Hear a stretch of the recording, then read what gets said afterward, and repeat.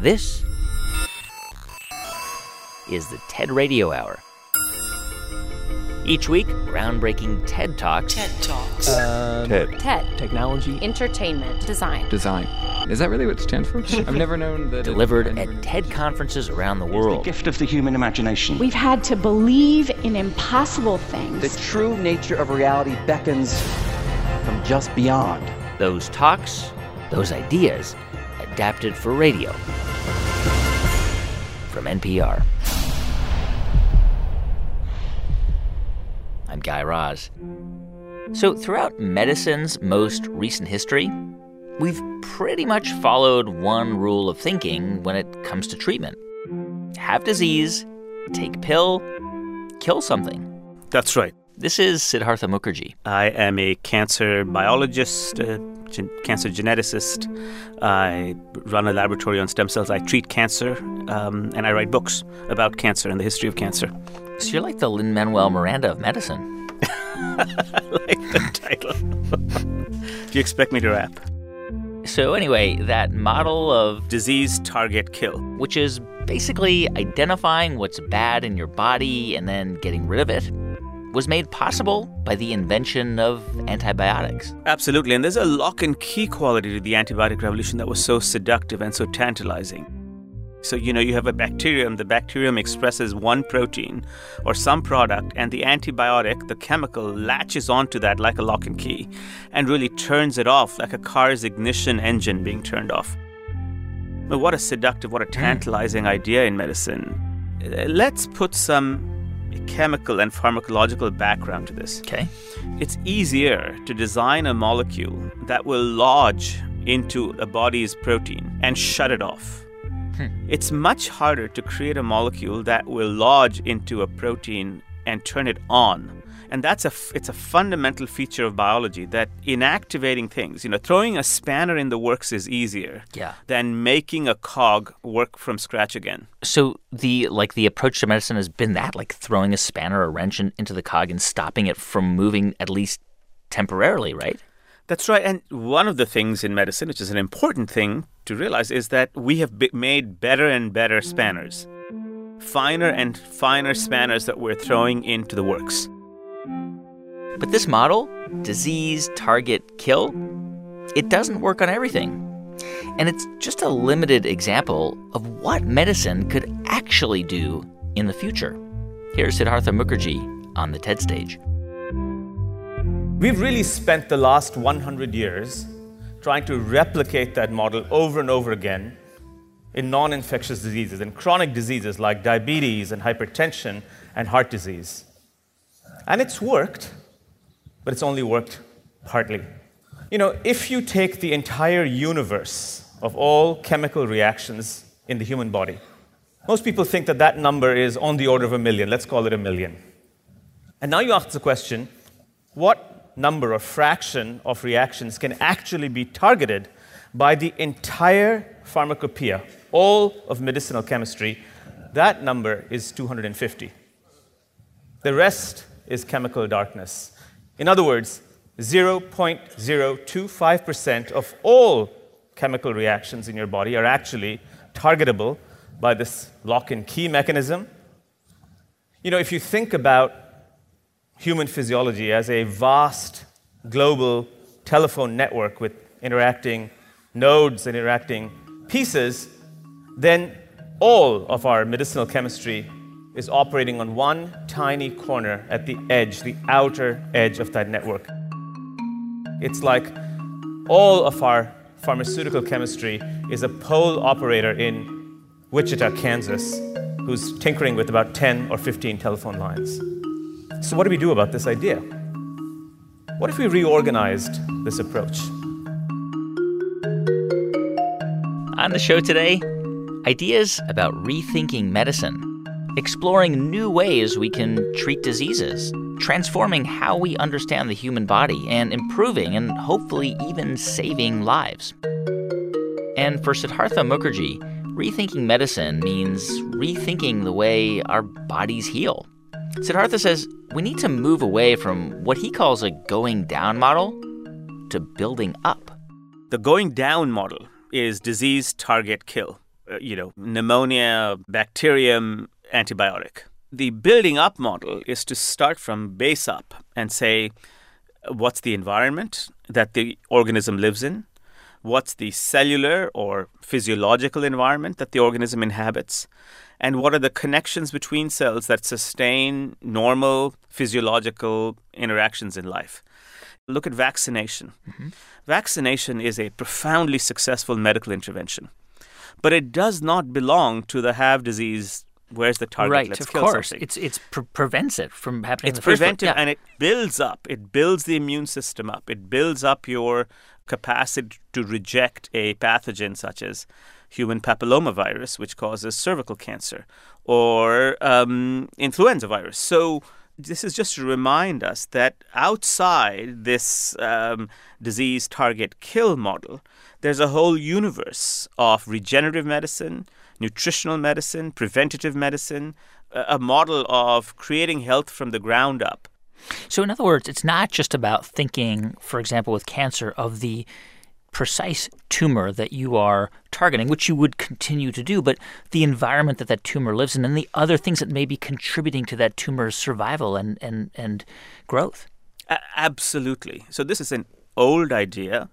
It's called the seed and soil hypothesis. And for a long time, cancer biologists loved to work on the seed, the cancer. But of course, that seed only grows in certain soils. There was a real mystery as to why, just to give you one example of how many mysteries there are, breast cancers metastasize to bones, but don't metastasize to certain other organs. The liver gets lots of metastases, but the spleen, which is an organ of similar size, gets very, very few metastases. What is it about one organ versus another that forms the right soil for cancer? So these questions have obviously existed in biology for a long time. But because of cancer genetics, because we were so interested in the genes within the seed, the cancer cell, we focused our attention on the cancer cell. And that's helpful. This is the yin-yang quality to all of this. But it's now important to think about the soil. And it's important partly because actually when I gave the talk, I didn't realize this, but since then, among the most successful therapies in cancer are immune therapies, in which you activate the immune system against the cancer. Now, if you really think about it, immune therapies are soil therapies. They are making the soil, the environment, the microenvironment that the cancer grows in, less amenable or less hospitable for the cancer cell to grow. So that's a soil therapy. What's really at stake, perhaps, here is not the medicine itself, but a metaphor. Rather than killing something, in the case of the great chronic degenerative diseases, kidney failure, diabetes, hypertension, osteoarthritis, maybe what we really need to do is change the metaphor to growing something. And that's the key, perhaps, to reframing our thinking about medicine. And it raises a series of, I think, some of the most interesting questions about how we think about medicine in the future. Could your medicine be a cell and not a pill? How would we grow these cells? Could your medicine be an organ that's created outside the body and then implanted into the body? Could that stop some of the degeneration? Could we store these organs? Would each organ have to be developed for an individual human being and put back? And perhaps most puzzlingly, could your medicine be an environment? Could you patent an environment? You know, there's been, in every culture, shamans have been using environments as medicines. Could we imagine that for our future? I've talked a lot about model building. That's what we do as scientists. You know, when an architect builds a model, he or she is trying to show you a world in miniature. But when a scientist is building a model, he or she is trying to show you the world in metaphor. He or she is trying to create a new way of seeing. The former is a scale shift, and the latter is a perceptual shift. Now, antibiotics created such a perceptual shift in our way of thinking about medicine that it really colored, distorted, very successfully, the way we've thought about medicine for the last 100 years. But we need new models to think about medicine in the future. I mean, if you're a researcher today and you're looking at cancer treatment, right? Are you focusing on treatments to kill the cancer, or are you focusing on treatments to think about the environment, targeted therapies, or are both happening? Both are happening, and both should happen. One of the seductions of cancer genomics was to focus and perhaps refocus our attention on the seed, on the genetics of cancer. What genes are... So the question we would ask in the clinic 5-10 years ago, what genes are driving this cancer cell? How can I shut those genes off? Yeah.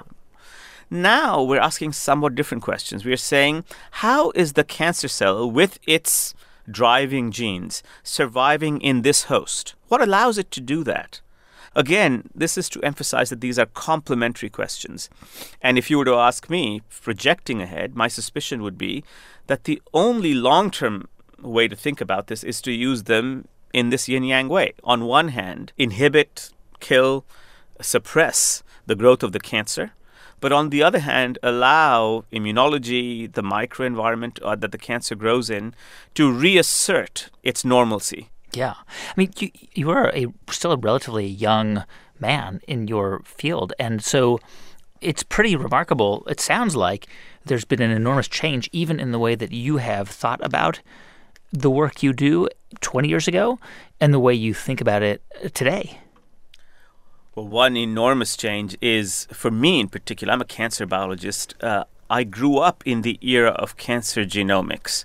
My laboratory has identified certain cancer genes. Recently, I was differentiating along the pathway of, find the gene, find the target, and try to identify what to do with the target. Yeah. About 5 years ago, my own research practice and my clinical practice took a very big change. I started thinking about nutrition. I started to think about microenvironment in cancer. What about what are the inflammatory environment? So in 2010, we published a paper in Nature showing that if you change the environment, you can actually change the behavior of the cancer in dramatic ways, leukemias in dramatic ways. My lab now has a wing that works on immune system in leukemia. 10 years ago, we were all working on genes, genes that cause leukemia. And we still do, hoping to find targets that will kill the cancer cells. But we've more and more started thinking, well, what about the environment that the cancer grows in? And my laboratory has undergone a complete change in these last 5 years. Siddhartha Mukherjee, he's a cancer biologist, physician, researcher, and author of The Emperor of All Maladies and The Gene. You can see his full talk at TED.com. On the show today, ideas about rethinking medicine. I'm Guy Raz, and you're listening to the TED Radio Hour from NPR.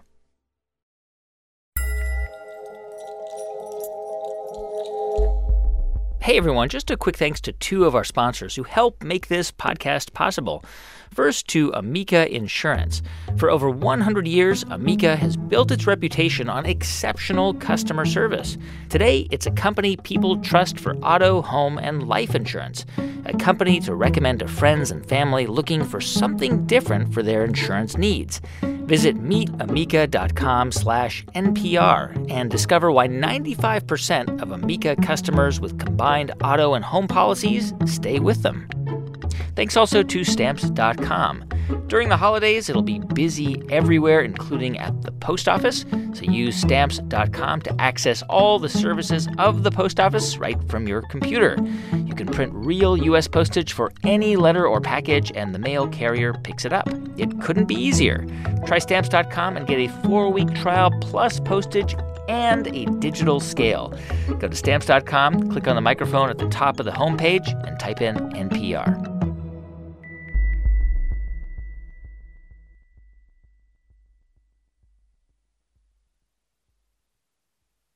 It's the TED Radio Hour from NPR. I'm Guy Raz. And on the show today, ideas about rethinking medicine. So what do you think is one of the biggest problems with medicine today? We are trained, rewarded, and hired to be cowboys. And what the individual clinician says is what goes. This is Atul Gawande. We're neither trained, rewarded, or hired to be members of teams.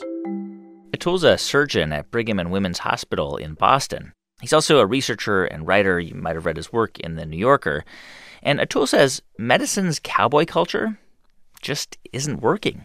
My mother had a straightforward knee replacement that she needed. Mm-hmm. It went beautifully. I hung out with her for the 3 days she's in the hospital.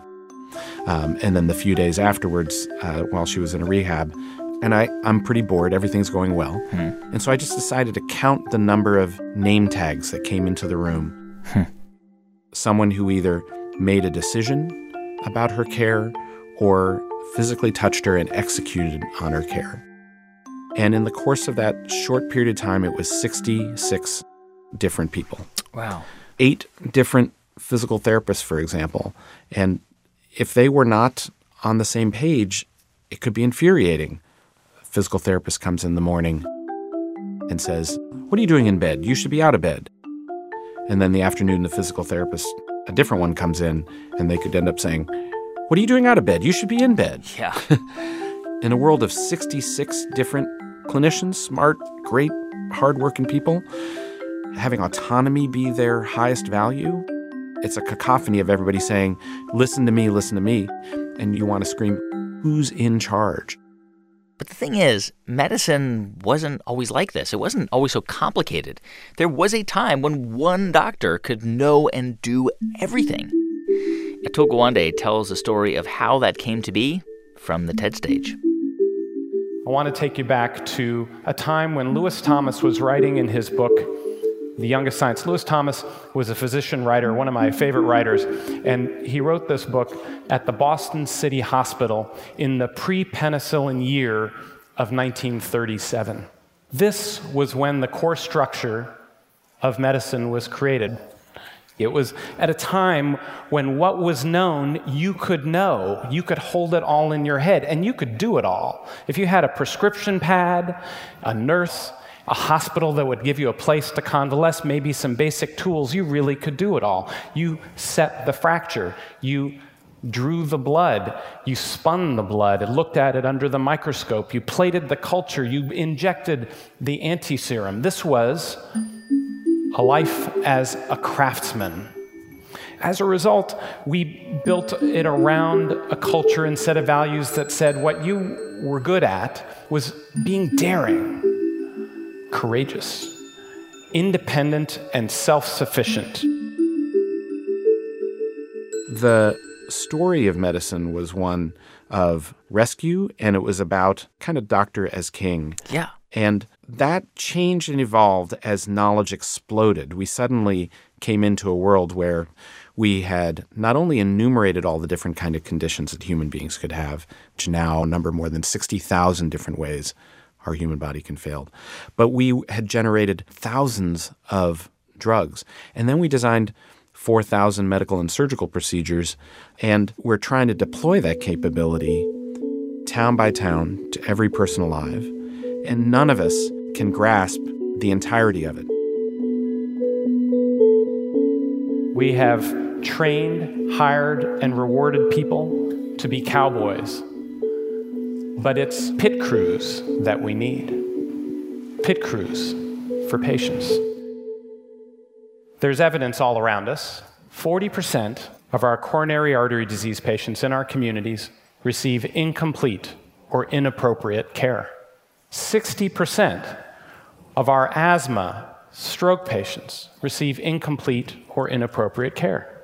2 million people come into hospitals and pick up an infection they didn't have because someone failed to follow the basic practices of hygiene. There's another sign that we need pit crews, and that's the unmanageable cost of our care. Now, we in medicine, I think, are baffled by this question of cost. We want to say, this is just the way it is. But as we've looked at the data, we found that the most expensive care is not necessarily the best care. And the best care often turns out to be the least expensive. And what that means is there's hope. When we look at the ones who are getting the best results at the lowest costs, we find the ones that look most like systems are the most successful. That is to say, they found ways to get all of the different components to come together into a whole. I got interested in this when the World Health Organization came to my team asking if we could help with a project to reduce deaths in surgery. The volume of surgery had spread around the world, but the safety of surgery had not. So what did you guys do? How did you even know where to start? Yeah. I became fascinated with the question of, medicine is not the only field in which the knowledge and the skill has exploded in ways that have exceeded the ability of the individual, and now you're having to have teams of people come together.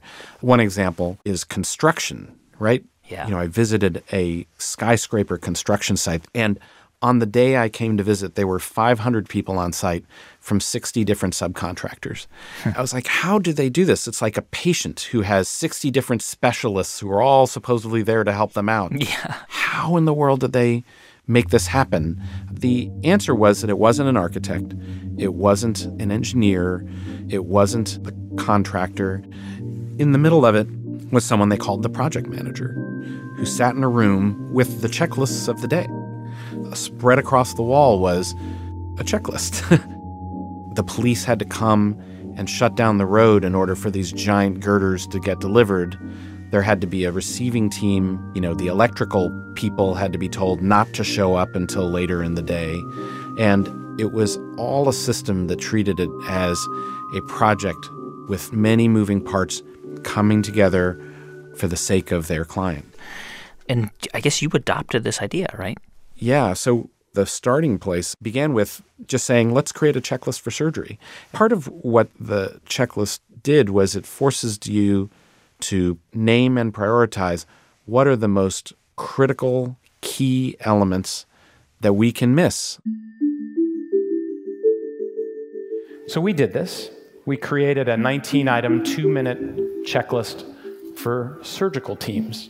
We implemented this checklist in 8 hospitals around the world, deliberately in places from rural Tanzania to the University of Washington in Seattle. We found that after they adopted it, the complication rates fell 35%. It fell in every hospital it went into. The death rates fell 47%. This was bigger than a drug.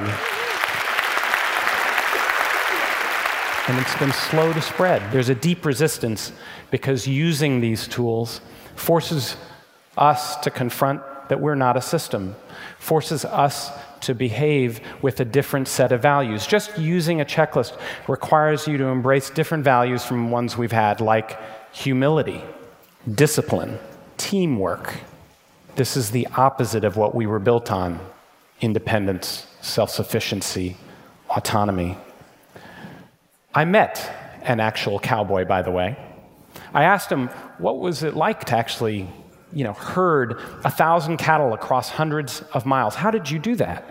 And he said, we have the cowboys stationed at distinct places all around. They communicate electronically constantly, and they have protocols and checklists for how they handle everything from bad weather to emergencies or inoculations for the cattle. Even the cowboys are pit crews now. And it seemed like time that we become that way ourselves. We've come to a place where we have no choice but to recognize, as individualistic as we want to be, complexity requires group success.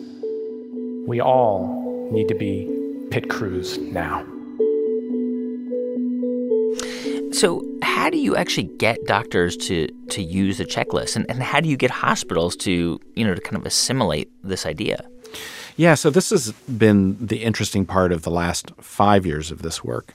How do you deal with getting groups of people to take on the change? Yeah. And one of the most important components was connecting to people one-on-one, talking to them one-on-one, approaching it the way a coach really approaches people. You observe, you give feedback, and you try to connect around what are their goals and how might they achieve those goals as clinicians. And I guess one of the things you actually did was to look into this idea of coaching and how that can kind of take the checklist to the next level. Yes. I was really struck that in sports, people had coaches. I thought that was really interesting. Like, why in sports do they think this is the way to do things? But in other lines of work, they cut you loose and then you improve on your own. And so looking and thinking about how we make that happen, it struck me that there isn't any particular reason we couldn't systematically try to create a cadre of people who offer coaching. And you tried this approach in India, right? Yeah, so we decided we would give it a try in childbirth. And it really ended up being about combining two of these ideas together. We had a checklist for childbirth, and we created a small army of doctors and nurses trained as coaches, deployed across 120 health facilities. And this center was one of them, because coaching helped them learn to execute on the fundamentals. This is a 23-year-old woman. Her water broke in the triage area, so they brought her directly to the labor and delivery room, and then they ran through their checks. Within 4 minutes, they had taken the blood pressure, measured her pulse, and also measured the heart rate of the baby. 8 minutes later, the intensity of the contractions picked up. The nurse washed her hands, put on clean gloves, examined her, and found that the baby was ready to come. She then went straight over to do her next set of checks. All of the equipment, she worked her way through and made sure she had everything she needed at the bedside. And then 3 minutes later, one push, and that baby was out. I was watching this delivery, and suddenly I realized that the mood in that room had changed, because that baby did not seem to be alive. She was blue and floppy and not breathing. But the nurse kept going with her checkpoints. She dried that baby with a clean towel, and after a minute, when that didn't stimulate that baby, she ran to get the baby mask, and the other one went to get the suction. And within 20 seconds, she was clearing out that little girl's airways. And she got back a green, thick liquid, and within a minute of being able to do that and suctioning out over and over, that baby started to breathe. Another minute, and that baby was crying. And 5 minutes after that, she was pink and warming on her mother's chest, and that mother reached out to grab that nurse's hand, and they could all breathe. I saw a team transformed because of coaching. And I saw at least one life saved because of it. The baby's name is Anshika. It means beautiful. And she is what's possible when we really understand how people get better at what they do. Thank you. Atul Gawande is a surgeon, researcher, and writer for The New Yorker. You can see both of his talks at TED.com. I know this is stating the obvious, but the brain is by far the most complex part of the human body, right? In a way, yes, I think so. This is Jocelyne Bloch. Because we do not understand completely what the brain is, how the brain is performing, and we still know that there is much to discover. Jocelyne's a neurosurgeon who's trying to rethink how we can heal the brain by helping the brain heal itself. So if you break your arm, your bone can be reconstructed, and even if the bone is not perfect, you want to have a stiff bone to make your arm hold. But if in the brain, since some of the area of the brain are responsible for function, if you lose these areas, it's difficult for the rest of the brain to take over. That's because the brain can't grow enough new cells to fully repair damaged ones. Even with advancements in technology like neural stimulation through electricity, we're still kind of limited with what we can actually do to fix the brain. But Jocelyne believes those boundaries can be pushed, and pushed far. What I see with the deep brain stimulation, it's that it really helps for symptoms, but it doesn't cure a disease. So what we really would like to do is to not only to stimulate areas of the brain, but also to add new cells, to have more possibilities to stimulate and to make the brain work. So I guess the dream you're talking about is actually not just allowing the brain to kind of improvise for the parts of the brain that were damaged, but to actually fix the damaged part of the brain. Yes. So about 2 decades ago, while Jocelyne was working in the emergency room, she and another colleague, Jean-François Brunet, started studying brain samples of head trauma patients. So Jean-François wanted to grow cells from the cortex. Cortex is the layer that is surrounding all our brain. And from these pieces of cortex, we wanted to see what kind of culture we were able to grow. And so what we saw under the microscope were really looking like stem cells culture, which was really surprising. That was surprising. So, I mean, this is kind of a big deal, right? Because, I mean, stem cells produce more cells, right? Yeah, it was a big deal because they looked like stem cells, but they were not behaving exactly the same as stem cells. So probably you know that stem cells renew very rapidly. And they almost never die. They divide and divide and divide, and they are not getting old. But in our cell culture, we saw that the cells were dividing slower. And also, after a few weeks of culture, they had the tendency to get older and eventually even die. When I say that cells are dividing all the time and never die, you always think of a tumor formation. Because that's exactly the definition of a tumor, cells that divide, and that you lose control of. So people are a bit scared of stem cells, to implant stem cells, knowing that they may eventually turn to tumors after a while because they never stop this division. And so we were quite happy to see that we had a kind of stem cells that was more quiet and that would have a death after a while. And this was significant because maybe those cells could be used to regrow damaged parts of the brain. But Jocelyne and her lab partner weren't sure. They needed proof. The problem was that, in all these experiments, you cannot start with humans. So they used the closest substitute they could find: monkeys. In a moment, what happened with that experiment and how its findings could fundamentally change the way we think about our brains. I'm Guy Raz, and you're listening to the TED Radio Hour from NPR.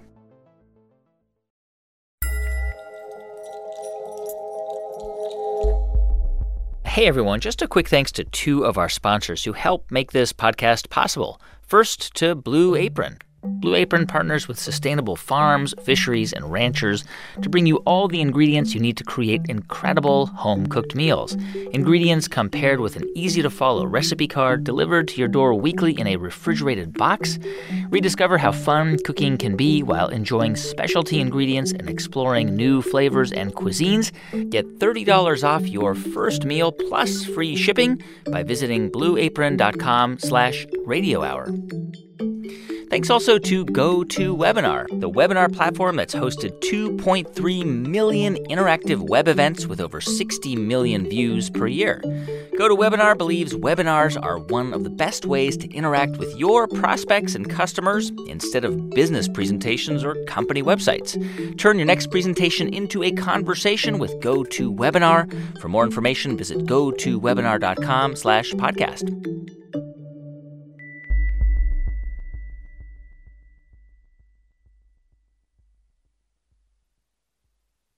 It's the TED Radio Hour from NPR. I'm Guy Raz. And before the break, we were hearing from neurosurgeon Jocelyne Bloch. About 20 years ago, she and another colleague were trying to find out if the brain could repair itself using its own cells. The idea was to try to use them to put them back in the host, in the same person that gave his own cells for the culture.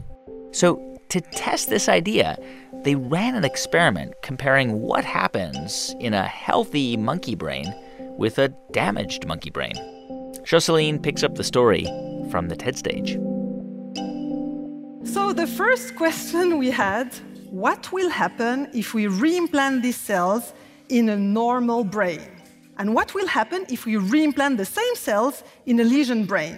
So in the first case scenario, we reimplanted the cells in the normal brain, and what we saw is that they completely disappeared after a few weeks, as if they are taken from the brain. They go back home, the space is already busy, they are not needed there, so they disappear.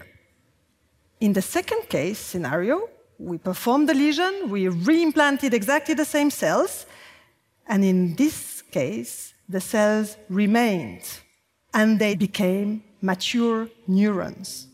But we could not stop here, of course. Do these cells also help a monkey to recover after a lesion? So for that, we trained monkeys to perform a manual dexterity task. They had to retrieve food pellets from a tray. So that was the first step. You had them retrieve food from a tray. You just taught them how to do that. Exactly. Okay. And they got food pretty good at it. Pellets from a tray. They were really good, so it's a task that you can ask monkeys to do, and they're really, after a while, when they get used to do it, they're really good and at it, and they can make it fast. And when they had reached the plateau of performance, we did a lesion in the motor cortex corresponding to the hand motion. So the monkeys were plegic. They could not move their hand anymore. And exactly the same as humans would do, they spontaneously recovered to a certain extent, exactly the same as after a stroke. Patients are completely plegic, and then they try to recover due to brain spasticity mechanism. They recover to a certain extent, exactly the same for the monkey. Okay, so essentially after the lesion, where you deliberately damaged the monkey's brain to kind of simulate what a stroke would be like, you guys were just watching the monkeys, just observing them, because you knew they could recover some of their ability to use their hands to retrieve the food pellets, right? Exactly. But you also knew that it was unlikely that the monkey would be able to do it as well as it did before the lesion, right? Yeah, they did, but that's what we kind of model that we know, because we've been working on this kind of lesions for years in the lab where we work. So we knew that they would recover to a certain extent, and generally it's about 30 to 50% of the previous function when everything was normal. So at this point, the monkey he's able to grab the food, but slowly. Exactly. So when we were sure that the monkey has reached his plateau of spontaneous recovery, we implanted his own cells. So on the left side, you see the monkey that has spontaneously recovered. So he's about 40 to 50% of his previous performance before the lesion. He's not so accurate, not so quick. And look now, when we reimplant the cells, 2 months after reimplantation, the same individual. And what happened? What was going on in that monkey's brain? So we observed that after the reimplantation, the monkey starts to improve. So the way he retrieved these food pellets in the tray is becoming more accurate and faster. It was for us also a very exciting result, I tell you. So essentially, without doing anything, we know that the brain is going to recover probably to a certain extent. But after you implanted the monkey's own cells back into the monkey's brain, it recovered even further. I mean, you can see, you showed this video on stage. You can see it. Correct, exactly. I mean, it's pretty surprising. It's incredible. And what is also very incredible is that we do not do much. Actually, we leave these cells go wherever they want. We do not guide them. So they are clever enough to participate to this recovery without any help from us. I mean, the brain itself is giving them the role they need to play to help the individual to recover. I mean, of course, the implications of this are enormous, because if we could figure out how to do this in humans who suffer from strokes or have other neurological disorders, it could completely change the way our brains are treated by medicine. Yeah, I think so too. But the problem is to have the possibility to do it. And that's the problem we face. It's an incredible weapon we may have to cure ourselves, but it's until we try it. It's hard to say if it's going to work in humans who have large lesions, for example, because we've been working with monkeys that have a very restricted lesion of the brain. We've showed that they improved, but in humans, sometimes people have larger lesions, and will it be also enough to bring a few cells surrounding a lesions in these patients? This we don't know. But I think that it's a kind of new personalized medicine. So now, is it going to work in everybody the way we would love to? Maybe not, but I think it's the way the medicine is going to evolve. Jocelyne Bloch is a neurosurgeon at Lausanne University Hospital in Lausanne, Switzerland. You can see her full talk at TED.com. On the show today, ideas about rethinking medicine. Long before Joseph Ravenel became a doctor, when he was just a kid in New Jersey, his interest in medicine actually started at a place you'd least expect. Some of the earliest memories that I have are of my father taking me to his barbershop. The barbershop where lots of men in his mainly African-American community would get together.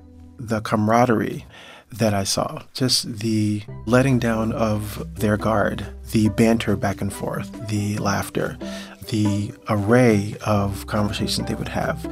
You can imagine for a 5 or 6-year-old boy was just incredibly eye-opening and, frankly, entertaining. They would talk about politics, about sports and movies, but they would also talk about something much more personal. A common topic was health, and in particular, what the men were being told by their doctors. And it wasn't uncommon for me to hear, "Can you believe what my doctor told me to do?" And conversations like that. Joseph picks up the story from the TED stage. The men often recounted their doctor's recommendations to cut salt in their diet, or to eat less fried foods, or to stop smoking, or to reduce stress.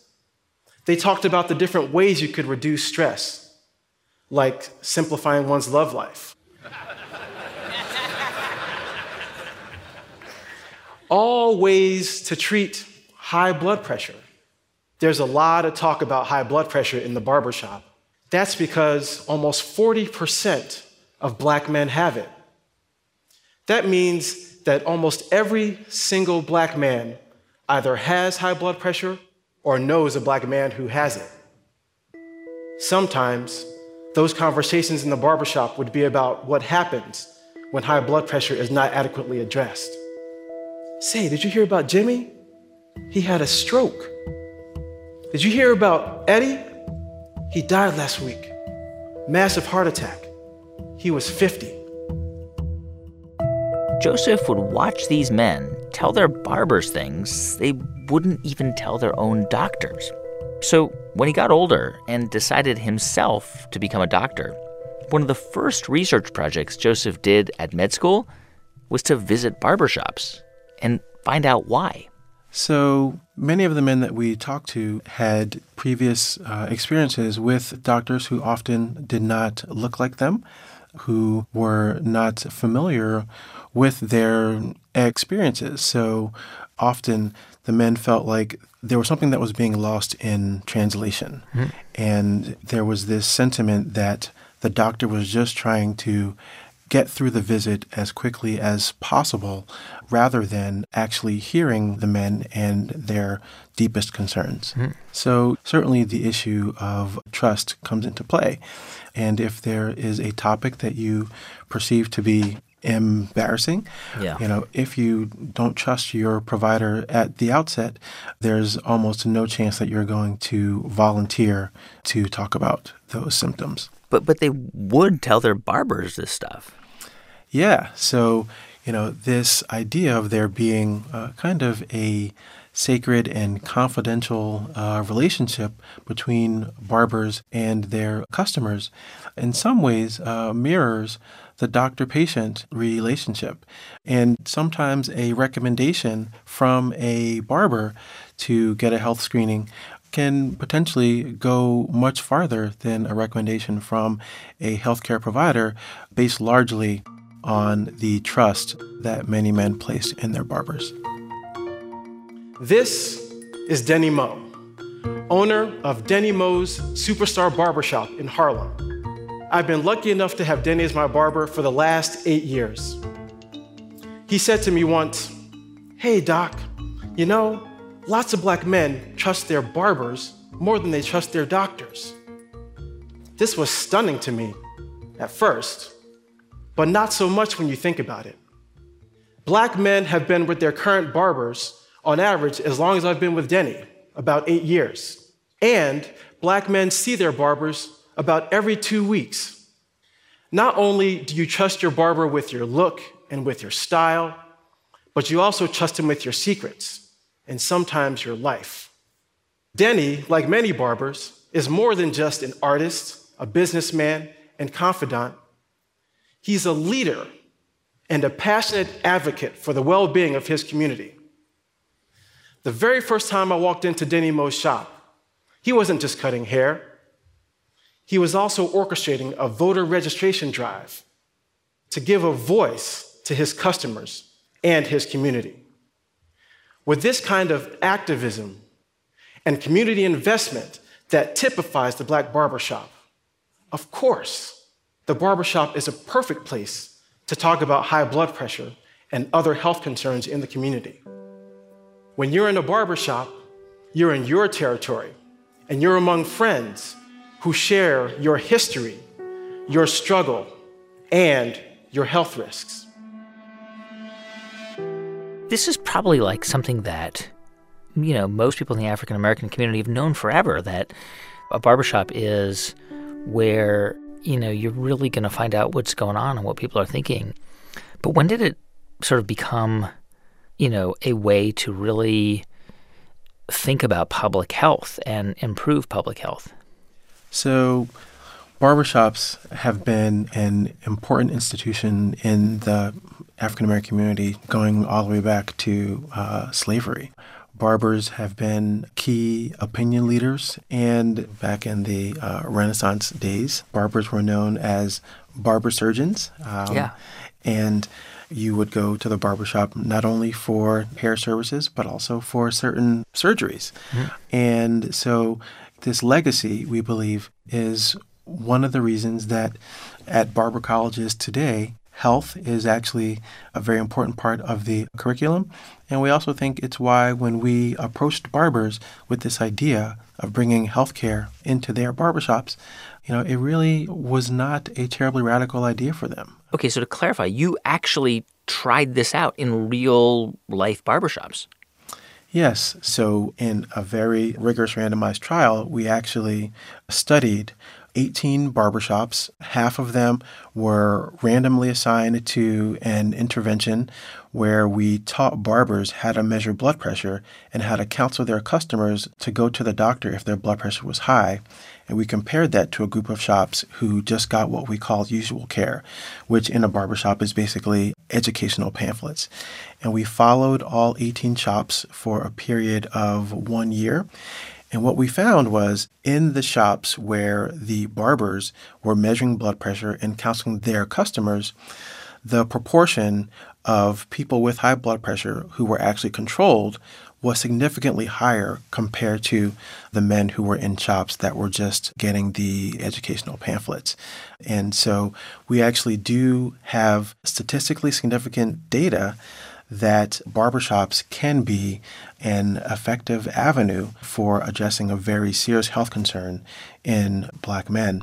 I mean, you could imagine, like, if we're thinking about just radically different ways of treating patients or thinking of medical care, that, one day you may have an integrated barbershop and medical center, like in the same place, or like a doctor on call. One of my dreams is exactly what you said, to essentially have a clinic that can in some ways minister to the many needs that Black men have. If we just focus on health care, that really is a small percentage of all the things that go into people's health. The majority of what goes into people's health, right, is what happens the 99% that they're not in the doctor's office, right? It's when they're at home or when they're out in their communities. And so to the extent that we can figure out how we can align health with those other places, we have a much better chance of really improving people's health in a holistic way. That's Dr. Joseph Ravenel. He's an associate professor at NYU School of Medicine. By the way, he also goes to dozens of barbershops where he does screenings for blood pressure and cancer. You can see his full talk at TED.com.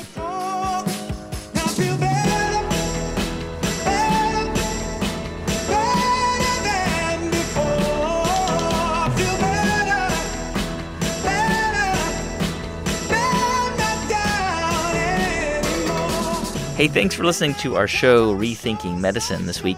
If you want to find out more about who was on it, go to ted.npr.org. To see hundreds more TED Talks, check out TED.com or the TED app.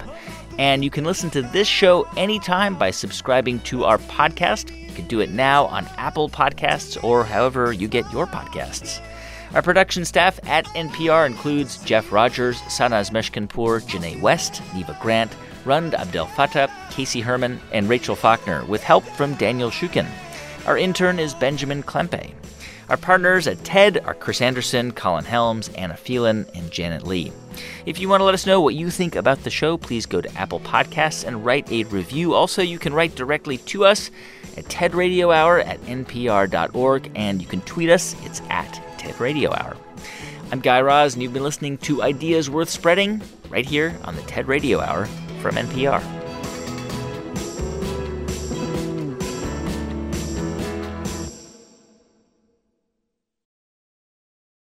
I'm Stacey Vanek Smith. I'm Cardiff Garcia. And we are here with a new show. The Indicator from Planet Money. On every show, we take some number in the news and we dive into it to find the big idea behind it. Get it on NPR One or wherever you get your podcasts.